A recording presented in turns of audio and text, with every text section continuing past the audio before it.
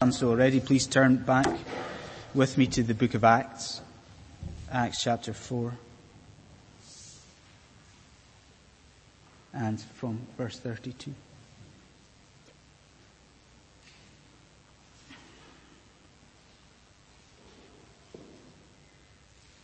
Okay.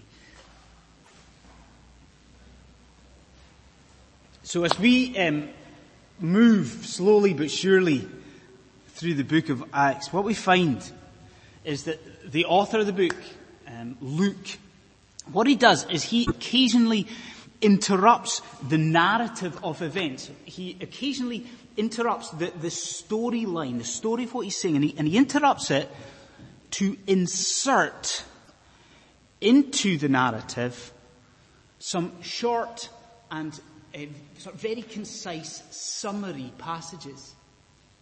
Now, you might remember that he did that earlier on. He did that in chapter 2. He interrupted the narrative, the flow of the storyline to tell us about, do you remember the four things that the church was devoted to and dedicated to? Yeah? Well, he did in chapter 2. And what we see today is again, in this section that we're looking at, he does it in chapter 4. He interrupts the flow of events, the narrative, and he stops and he inserts these short summary passages. And let me tell you, the summary passage that we've got in front of us today, it is awesome. Isn't it?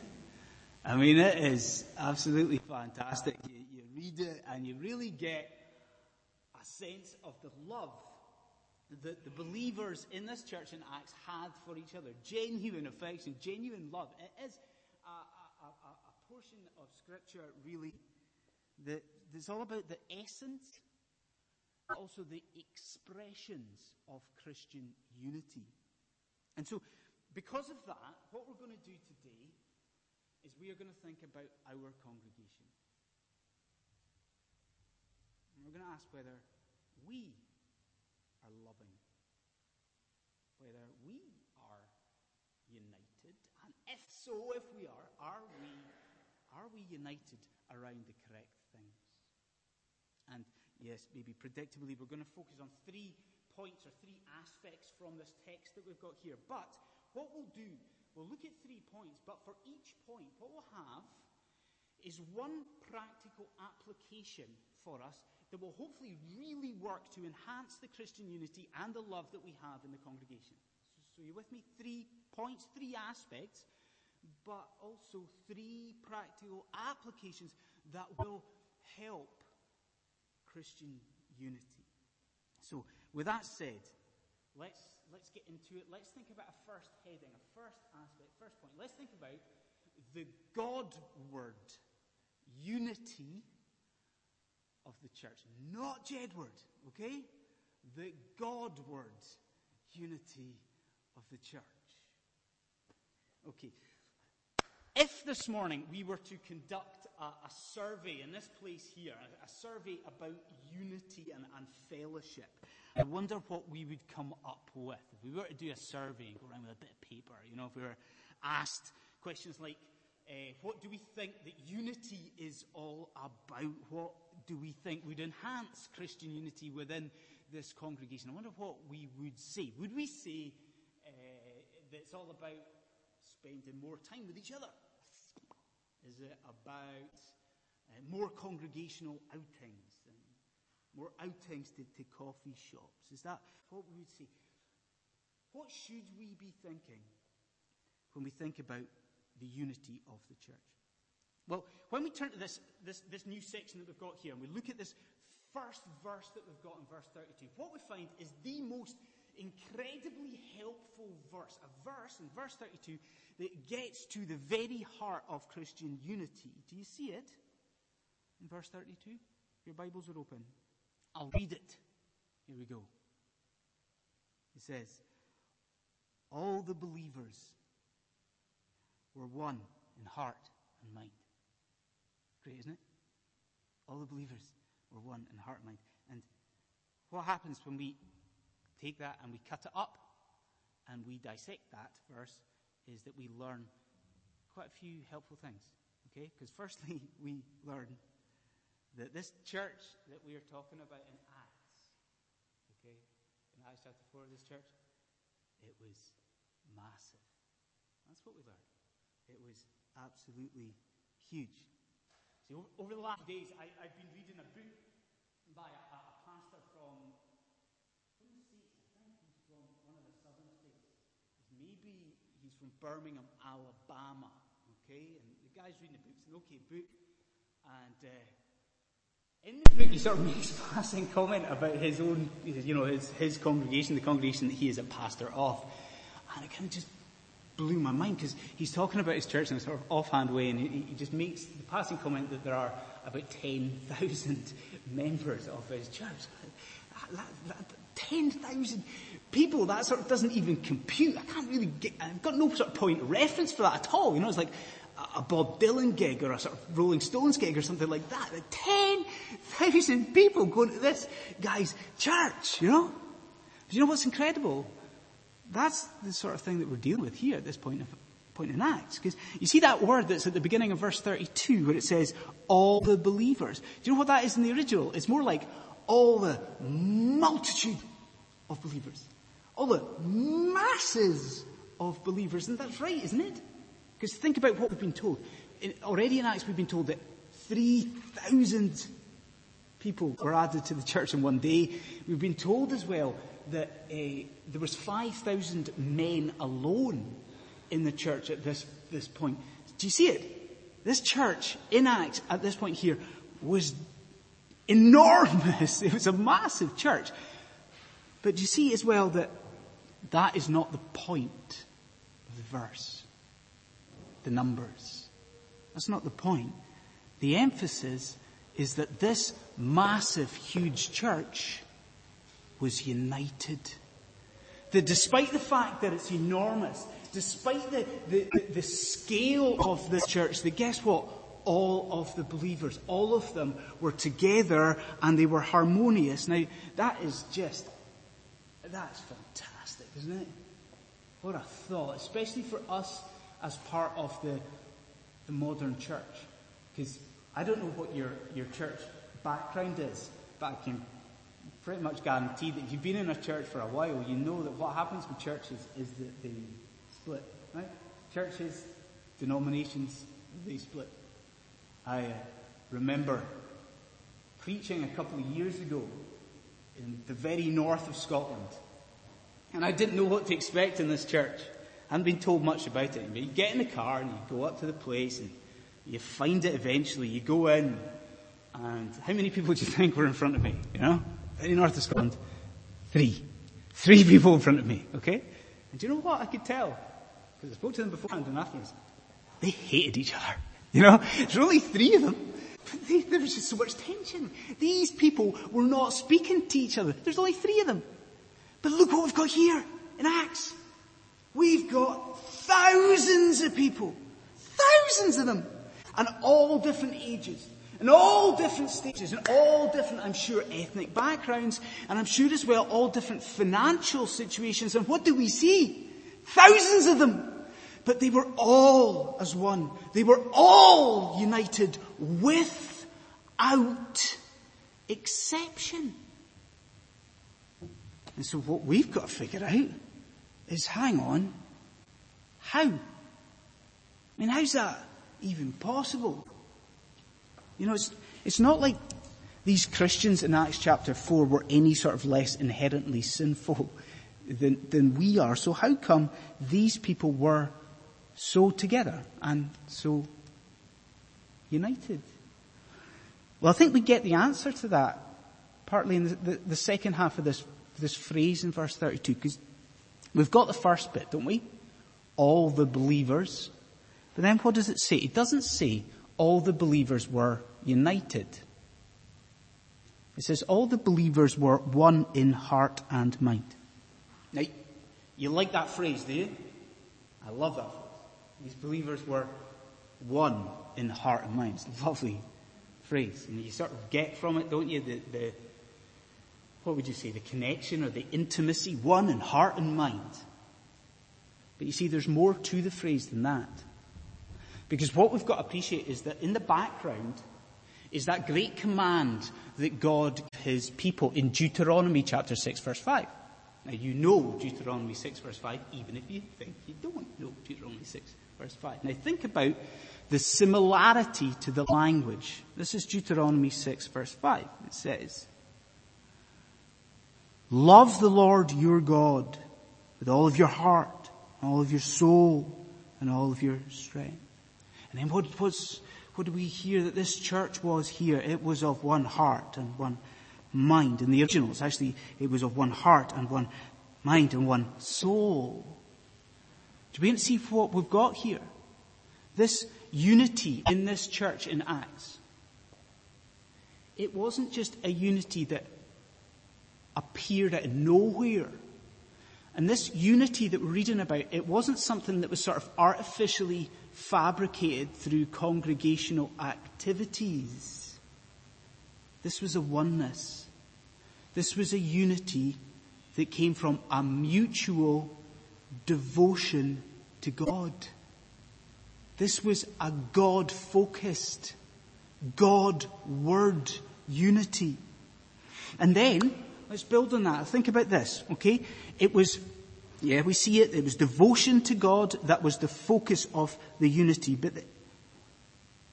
But it was the Spirit of God that was the force behind the unity. I'll say that again. Now, please get this. I'll say it again. It was the devotion to God that was the focus of the unity. But it was the Spirit of God that was the force behind the unity.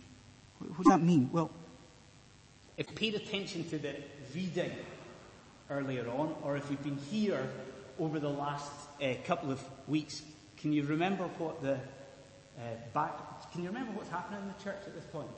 Remember? They've been opposed, these Christians, by the Sanhedrin and by the authorities. Remember that? So what did they do? Remember? They got together and they prayed. You remember what happened? The church gets together and prayed, and then, imagine the building starts to move and it trembles, and the building starts to shake during the prayer meeting. And then do you remember what happens? What's the sort of climax of that?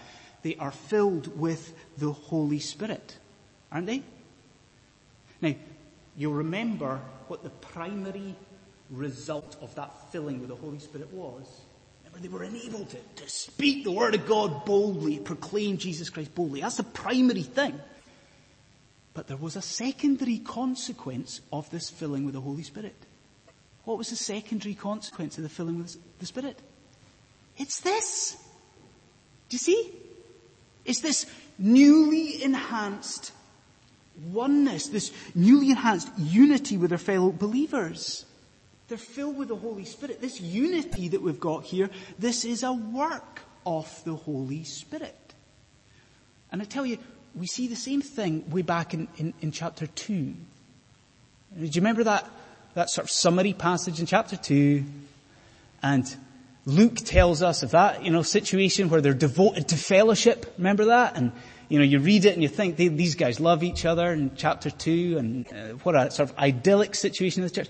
But do you remember what immediately preceded that as well?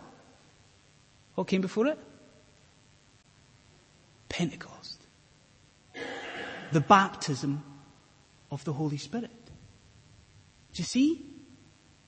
It is the Holy Spirit. It was the Spirit of God that was enabling, that was providing this God-focused, God-word unity within the church. And that is where we can sort of bring it down into the room just now, and we can apply this to the life of London City Presbyterian Church. Because you see, friends, we're getting this wrong. We are getting unity wrong. See, we're too focused on thinking that unity is an external thing. We're thinking about unity as being us seeing more of each other, and of unity being about, sparking up or developing friendships. Now, I'm not saying those things are wrong. They're not wrong. But what we've got to understand is that unity in the church, it begins here. It begins in our hearts. That unity in this congregation begins internally rather than externally. And so that takes us to the first of our 3 practical applications this morning. Since unity is a work of the Holy Spirit, we must ask God for that. We must ask God to provide unity. And so here we go. What I would encourage you to do is that you take this topic that we are talking about today. You take this topic of unity, Christian unity, and you make it a point for prayer each day this week and beyond. And you pray not for more opportunities to go to coffee shops with people, okay? Don't pray that. Pray instead for yourself. Pray for your heart. Pray that you would be devoted to God. And pray that the Holy Spirit would so connect you with your friends and your brothers and sisters in Jesus Christ that it could be said of this church that we are London City Presbyterian Church. We are believers. One heart and one mind. So a God-word unity. God-word unity of the church. Okay. Let's consider next the generous unity of the church. Okay, the generous unity. And we've seen the internal essence of unity, if you like. Now for the external expressions. And let's think about favourite words. Okay, I don't know if you have a favourite word or not, but it's true, is it not, that all children have got a favourite word, whether they know it or not. You know, because the children's favourite word, or certainly their most commonly used word, is the word mine. Isn't it? And we hear it all the time from children. No, hands off, that's mine. That's mine. And now, hopefully, as adults, we do not replicate that. We don't act like that. But maybe it's true that the attitude remains, that we never really grow out of that, do we? That even as adults, we still cherish and we still, what would you say, guard jealously our possessions, the stuff that we own. Now, what we learn in Acts chapter 4 is that sort of attachment to stuff, okay, it's not healthy, but we learn as well that is not a Christian virtue. Because just think with me about the church's attitude here to the material possessions. Do you see it now? Have a look at the second part. If your Bibles are open, second part of verse 32. Because this is a challenge, isn't it? We've seen all the believers were of one heart and mind. But then it says, no one claimed that any of his possessions were his own. No one claimed that any of his possessions were his own. Now, that's remarkable, isn't it? You know, you think about that, what an attitude. That is not just that they didn't hold their stuff with a sort of firmly clenched fist. It's more than that. It's that these people in this church, they did not even think about their stuff as belonging to them. Now, do you see what's happening there? Do you see how that radical attitude toward possessions was coming about? Do you see it? You see, these Christians in Acts, they didn't jealously guard their stuff. Why? Why was their attitude different? Because the gospel had changed them. The gospel of Jesus Christ had severed their attachment to material things. I mean, these were people who could look at stuff and they could weigh up what was important in life. So they could look at their things. They could, on one hand, see the preciousness and the value of Jesus Christ. And on the other hand, they could see the worthlessness of the material. And I'll tell you this, as understanding and appreciation of the gospel only sort of grew and it flourished and it matured. Do you know what happened? Their attachment to material stuff just diminished. And it just faded away. I mean, it's a wonderful sort of gospel-centered attitude to possessions that we're reading off here. But do you see what it actually means in practice? To get it, I think what you'd have to do is skip down the page from verse 32 to verse 34. I'll read it out. Listen to what they did. From time to time, those who owned lands or houses sold them and essentially gave it to the poor. They sold them. So this gospel-centered attitude, the gospel had so penetrated their hearts that these people could actually sell their stuff to help out other Christians. Now, here we go. You need to listen to me here, okay? This does not mean that after church you go home and you have your nice lunch and then you go into Gumtree, okay? This does not mean that suddenly you're going to sell all of your shoes. And please don't tell me tonight that, Andy, I went home and I've sold all my furniture on eBay. I don't want to hear that. That is not what this is about for a second. No, we're told, as we've seen before, that this selling was voluntary and it was occasional and it was proportionate. It was done when there was needs. But, do you see that it was done? Why do you think Barnabas is mentioned at the end of the section? See? Luke is saying that this detached, gospel-centered attitude to stuff wasn't just a pipe dream. It wasn't just some sort of utopian, distant dream. These people really did this. Sold stuff when there was need. This happened in the church. And so again, let's apply this. Let's tie it down. What does this mean for us?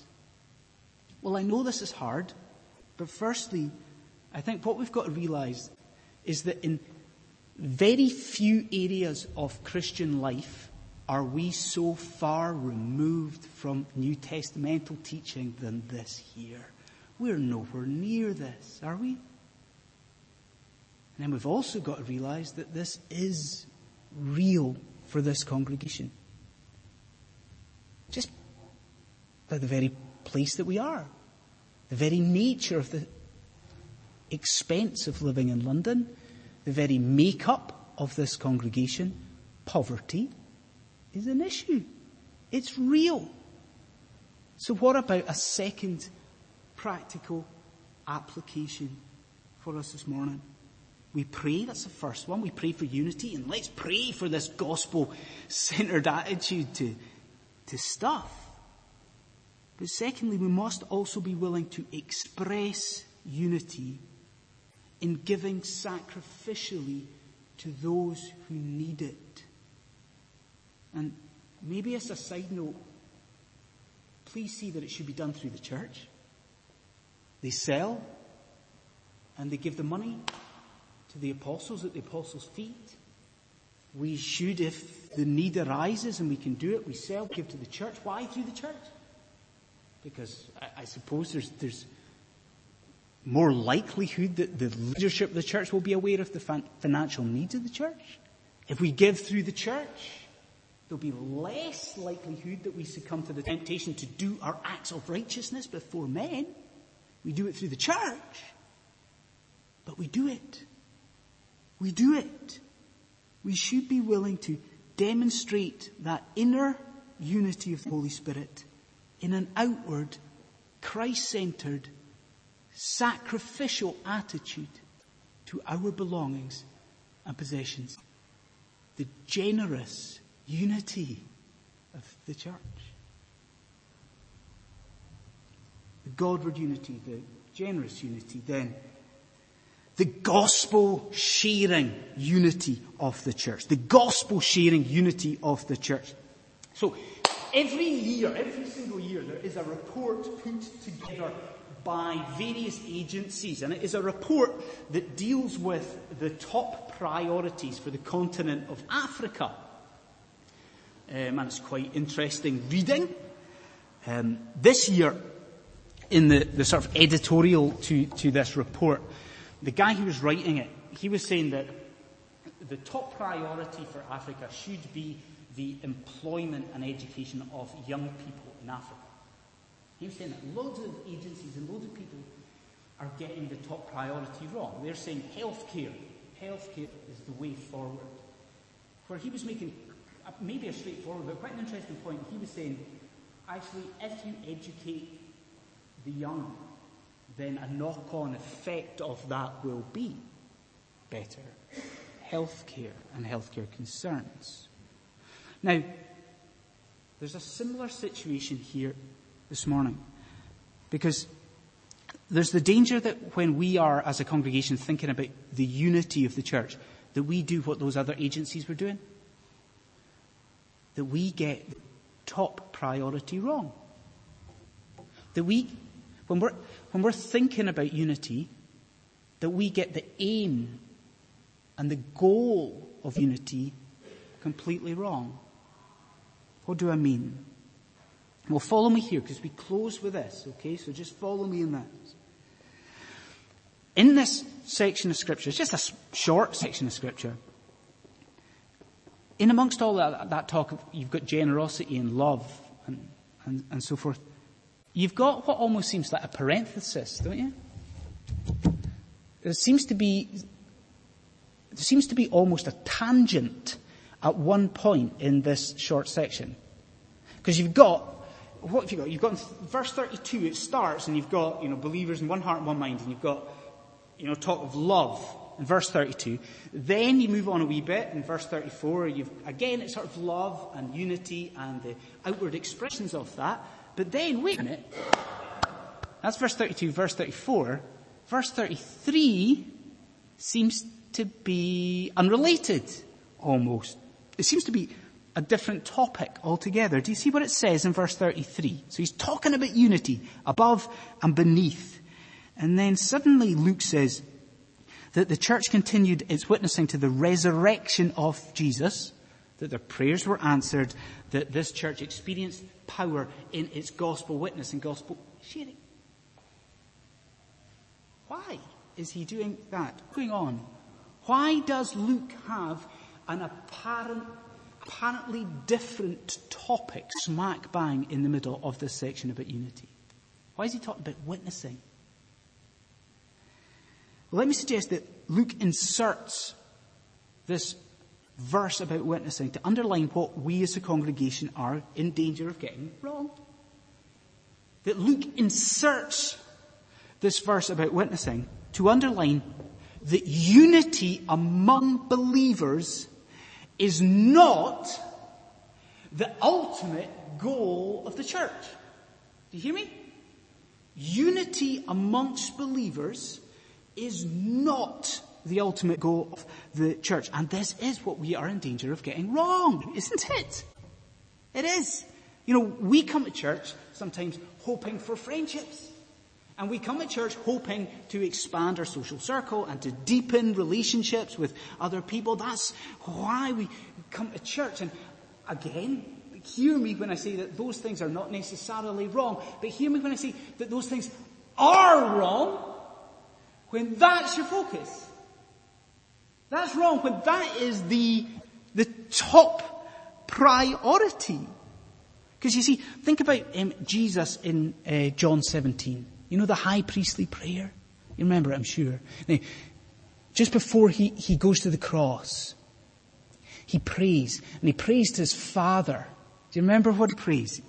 He prays, may my people be one, just as you, Father, are in me and I are in you. And we read that and we go, yes, there you go. Just before Jesus goes to the cross, just before his death, what's his foremost desire? It's that his people are one. And we're delighted, and that's great, and that's cozy. And then we remember the verse ain't finished. And he keeps praying. He He says, may my people be one, just as you, Father, are in me and I in you, so that the world may believe that you sent me. Do you see it? Unity is not the top priority. Unity has a purpose. Unity has evangelistic intention. That is why in this summary passage in Acts, Luke emphasizes this continued powerful witness of the church. It's so that you and I in here this morning, we don't think, okay, oneness, togetherness is the be-all and end-all of the church. It's so that we realize that unity partly is there to facilitate the witness to the sheer majesty and glory of Jesus Christ. So here's our third practical application. We've seen that we pray. We pray for unity. And we've seen that we express that unity in generosity. But thirdly, if we want better relationships, if we want deeper fellowship and friendships with Christians, what do? We work together to witness to a lost world. That's what we do. We talk together about those we are witnessing to. We pray with each other about our witness. We work together for the glory of Jesus. Friends, if you get anything, get this. Unity in this church is not about you. And it's not about me. Unity in this church is about the Lord Jesus Christ. It is about a people so enraptured with the splendor of their Savior. A people who are so focused on His glory and so fixed upon the one who is enthroned and supreme and exalted that they don't even notice the differences between themselves. That they just bow down and they worship Jesus Christ in every area of their lives. And they do that kneeling beside their brothers and sisters in Jesus Christ. Do you see it? That is unity. And that is what we have to ask God for. Let us ask God that He would make us in London City Presbyterian Church believers in one heart and one mind. Let's pray.